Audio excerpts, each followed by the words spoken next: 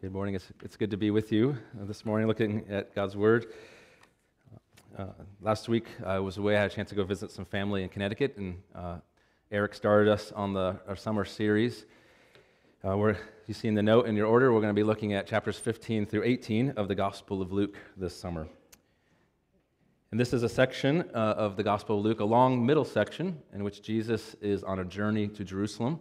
He set his face to Jerusalem. He knows that's where he will be put to death. But as he goes, he teaches about himself and about the kingdom of God, and he invites all who hear to receive him, to follow him, to walk in his ways. And as we begin, we looked at chapter 15. That starts off with three very well-known stories that Jesus tells. The parables of the lost sheep, the lost coin, and the lost son. Maybe you're familiar with those, but last week, Eric led us through looking at the parable of the lost sheep. There was a shepherd who had 100 sheep, and 99 were with the shepherd, but one had wandered off. And so the shepherd goes and seeks the lost one until that sheep is found. And when finding that lost sheep, the shepherd rejoices and calls all his neighbors and friends to come and to celebrate with him. And we'll see this morning as I read our passage that the second parable, the one we're looking at today, is similar about the lost coin. There's a woman who loses one of her 10 silver coins. And so she searches until she finds it. And when she finds it, she calls her friends and neighbors to come and celebrate with her. Now, Jesus doesn't tell these stories kind of in a vacuum. He doesn't just write them in his personal journal or just to his close friends. But Luke tells us that he has been telling these stories to those who draw near to him. That sinners and tax collectors, those who were looked down upon by the religious leaders, they had drawn near to Jesus to hear what Jesus had to say. And the religious leaders were disgusted. They said of Jesus, "This man receives sinners and eats with them." Well, Jesus does not back away from that charge, but rather leans into it by telling these stories about lostness and about being found.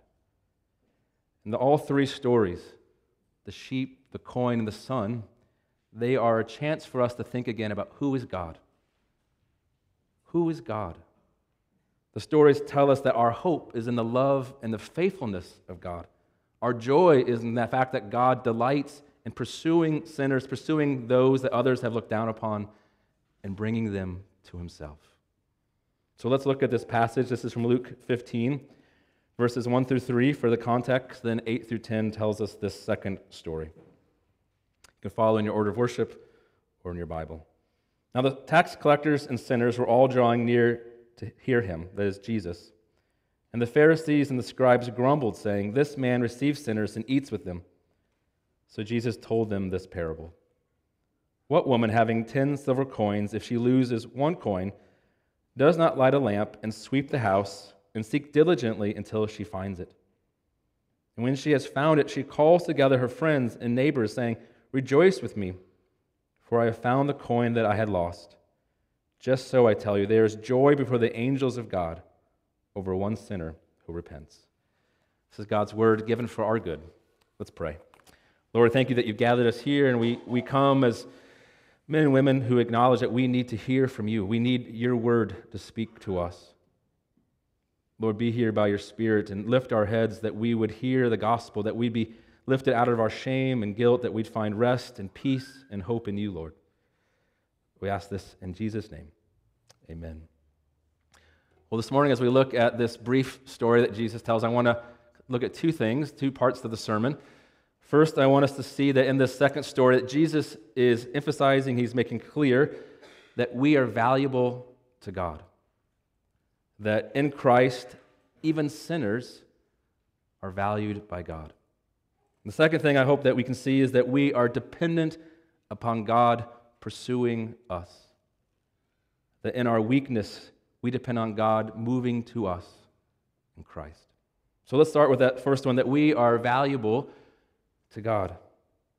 Jesus crafts this story to underline certain things, and one of the things that he's stressing is the intensity of the search, right? The woman is missing 1 out of 10 coins. That's 10% of her money. And as important as one sheep out of 100 is, we would say even more important is one coin out of 10. Now I imagine, I don't know, I can't speak for you, but I imagine that's a little bit of a stretch for us to relate to a shepherd and keeping track of sheep. Maybe you have that experience in your background, I don't know, but I imagine most of us can relate, though, to a story like this of losing something in our home, misplacing it, and needing to find it. Think about for a moment the things that you lose, the things that you've lost. In some occasions, sometimes we lose something without really thinking about it, right? Then all of a sudden we find it again. I'm thinking maybe of, a book, a photograph, a record, an article of clothes, or some shoes buried deep in your closet. And when you all of a sudden come upon it, you were saying, I forgot I even had this. Wow, that's great to find it. I forgot it was even something I had. And I mention that as a contrast because that's not at all the story that Jesus is telling. This is not some kind of accidental discovery, a pleasant thing that you've come upon, buried in your storage. This is something that is intense. Here is a loss that is filled with stress. It must be found. It's a loss that we stop whatever we're doing in order to search and find that thing that is missing. And what does that look like for you? I'm sure there's all sorts of things that we can think of that fill us, maybe with stress upon it being missing. Your phone, a wallet, credit card, a set of keys, an important keepsake, something that's been given to you by a friend or family member, your passport. The list could go on and on. Something that you need to find. And if you can think of something that it's missing would fill you with a sense of stress and dread that moves you to search in that moment, then you're getting close to what Jesus' story is hitting upon. I found it. Here it is. That type of emotion upon discovering what's missing, that's what Jesus is saying this woman experiences when she finds the coin. This woman is portrayed in Jesus' story as likely a kind of a village peasant, and so presumably living in a limited economy. In that culture, it was not uncommon for the wife to keep the family money on a chain around her neck or in a rag that was tied up in someplace precious. For this coin was important, 10% of the money. And 10 coins equaled roughly 10 days of work. And imagine if any one of us dropped or misplaced or lost a day's wage, we would be troubled. We would spring into action, searching or sending an email to our boss, our payroll.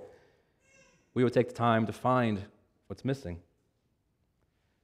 And we can maybe picture a woman that she goes to the chain on her neck or the rag that ties up these coins, and suddenly upon looking at it, she realizes one is missing. One has fallen to the ground, one's hidden under a table, one's fallen into a dark corner of the house. And as the story unfolds, as Jesus tells it, this diligent search, we see the coin's value. A lost coin doesn't lose its value. We know this, right? A lost coin, even though we scurry to find it, it might tarnish with time, these silver coins, but it retains its value. And I want us to see in the story that Jesus is crafting is he's inviting us even to think about our own identity.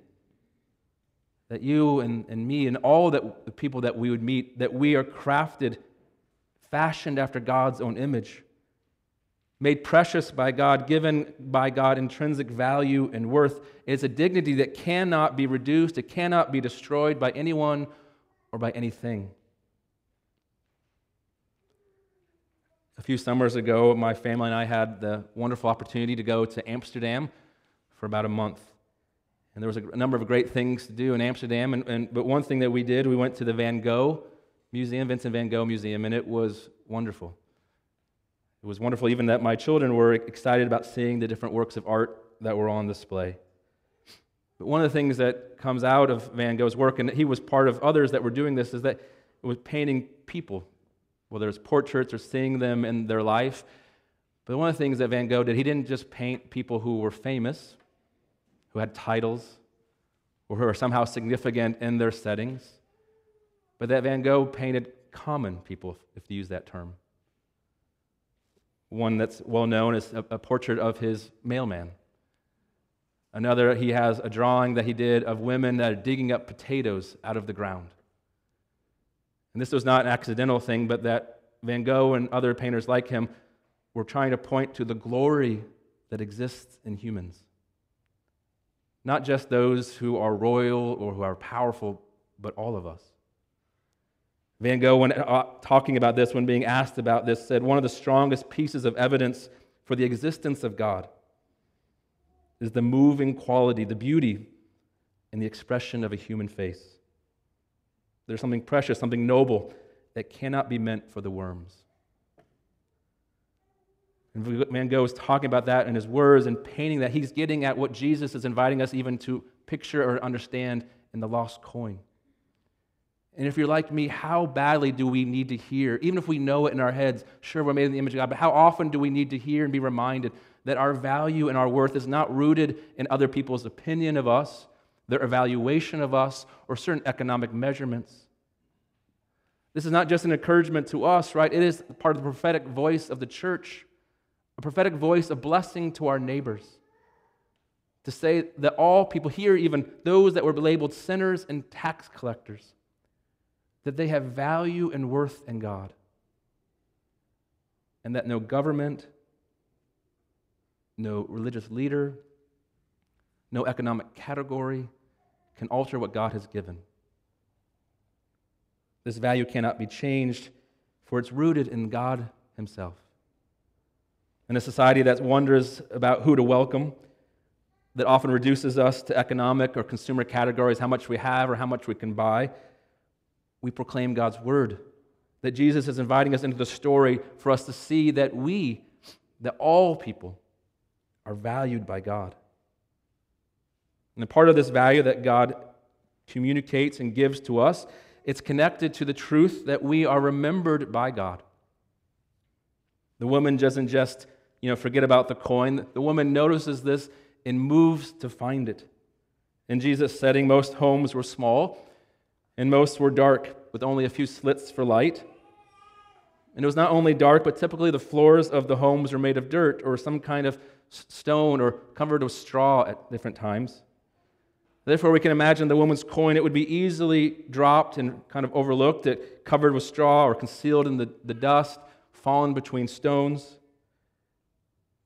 And however we picture it, whatever story we imagine, if we enter into what Jesus is crafting, it's a chance for us to think about what it's like to be forgotten. It's possible that the coin could have been left. How many of us know what it is to be forgotten? To be out of mind, left behind, disregarded. Sometimes people hurt us by the words they speak to us, but you know this, sometimes they hurt us by not speaking to us. They hurt us by ignoring or acting like our experiences do not matter. And when Jesus tells this parable, He is inviting all who hear not only to feel the value of the coin, but to feel the reality that God remembers that which has been lost. God remembers us. Jesus' parable speaks of this reality. We can picture the woman lighting her lamp, putting the light up as high as possible in the house. Picture this woman sweeping every inch of the floor. Picture her getting down on her knees to search in the straw or in the stones. She remembers and she values this coin that has been lost. And she seeks diligently, Jesus says. And what Jesus is inviting us to feel in that story is that in Jesus, this diligence of God is on display. In Jesus coming to us in His death and life and resurrection, in Jesus we see and proclaim the truth that God remembers us and lovingly pursues us. So the first thing we see in our story, this brief story that Jesus tells, invites us to feel the weight and the glory that we are valued by God, and that God does not overlook or forget us, but God sees you and sees me. And the second thing, though, I want us to reflect on is that this story invites us to embrace our dependence. Another part of our story, to embrace our weakness. As we picture a coin hidden from view, I want us to think for a moment, what does it mean to be lost? What does it mean to be lost? Each of the three parables, as I said at the beginning of chapter 15, there's the lost sheep, a lost coin, a lost son. And all of those are giving slightly different perspectives on what it means to live apart from God, to feel lost. In the story of the sheep, we might ask, why do we wander? What does it mean to wander? Why does this sheep wander from the shepherd or wander from the flock? But what about the coin? If we think about a coin, coins don't usually wander, right? It's lost of no apparent fault of its own. It got knocked off the table. It fell out of the purse. It found its way onto the floor. There's a passive nature to the coin's journey. And as we imagine Jesus' story, we must admit that the story of the coin is never fully our story, for we play an active role in finding ourselves apart from God or apart from others, apart from even ourselves. You see, even at the end of our story, Jesus speaks about repentance, this idea of turning and moving back to God.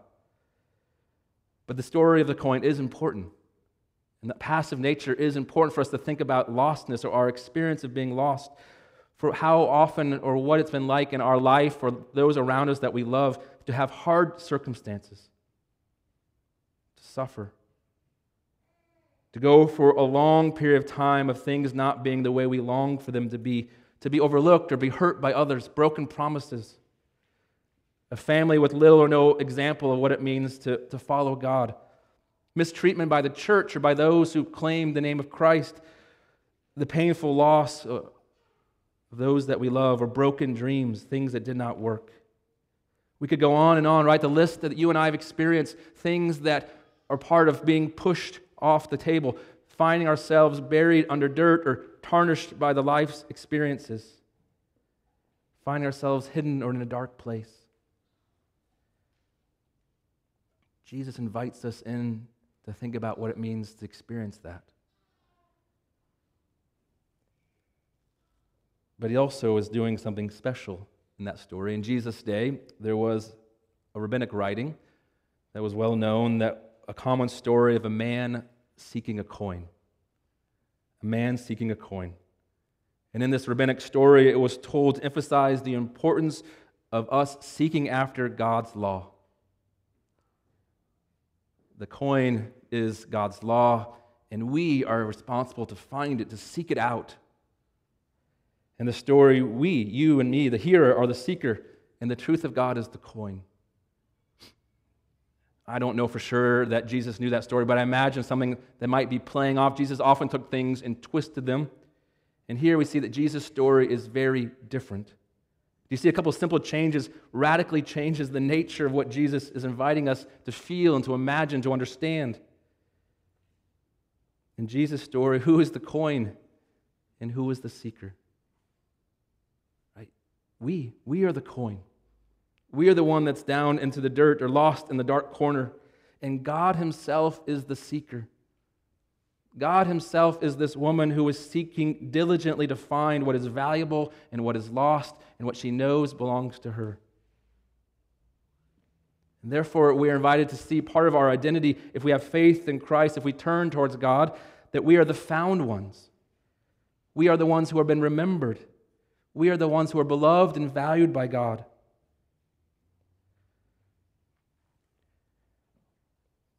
It's interesting maybe to ask, why does Jesus tell 3 stories in a row that have kind of the same theme about lostness and being found? One of the things maybe to think about in Scripture when you see a repetition, that one, it's important, and 2, it's something that we tend to forget, tend to struggle to understand. And I think part of the reason that Jesus goes at this story, goes at this at different angles 3 times in a row, is that he knows our hearts and that we don't want to give up being the seeker.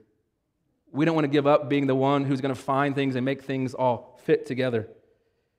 How quick am I to forget? How quick are we to forget or slow to understand? How quick are we to assume that our hope is in our diligence. Our hope is in our perseverance. Our hope is in our strength to find things. But here, the lost coin is certain to remain lost until it is found by the one seeking it. In the same way, we cannot find ourselves. Jesus' story stresses our need, our spiritual inability, our dependence upon God's activity for us. And we need to hear this story over and over again, for it invites us into the gospel, that our hope is not resting in us, that our value doesn't rest in us, but our hope rests in God's movement and pursuit and faithful love for us in Christ.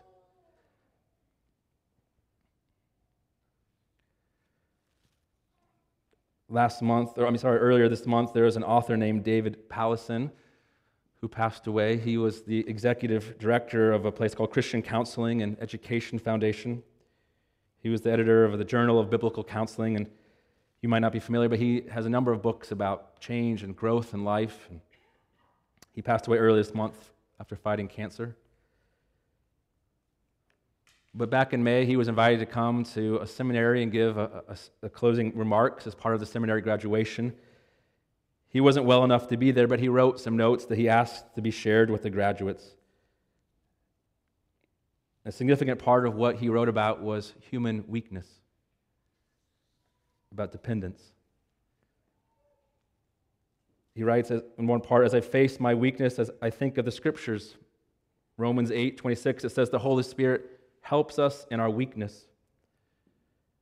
He goes on to write, "This reference to weakness is singular. It does not say weaknesses as if giving a list of sins, A, B, and C, or sufferings, X, Y, Z, but weakness, singular, as a comprehensive description of the human experience.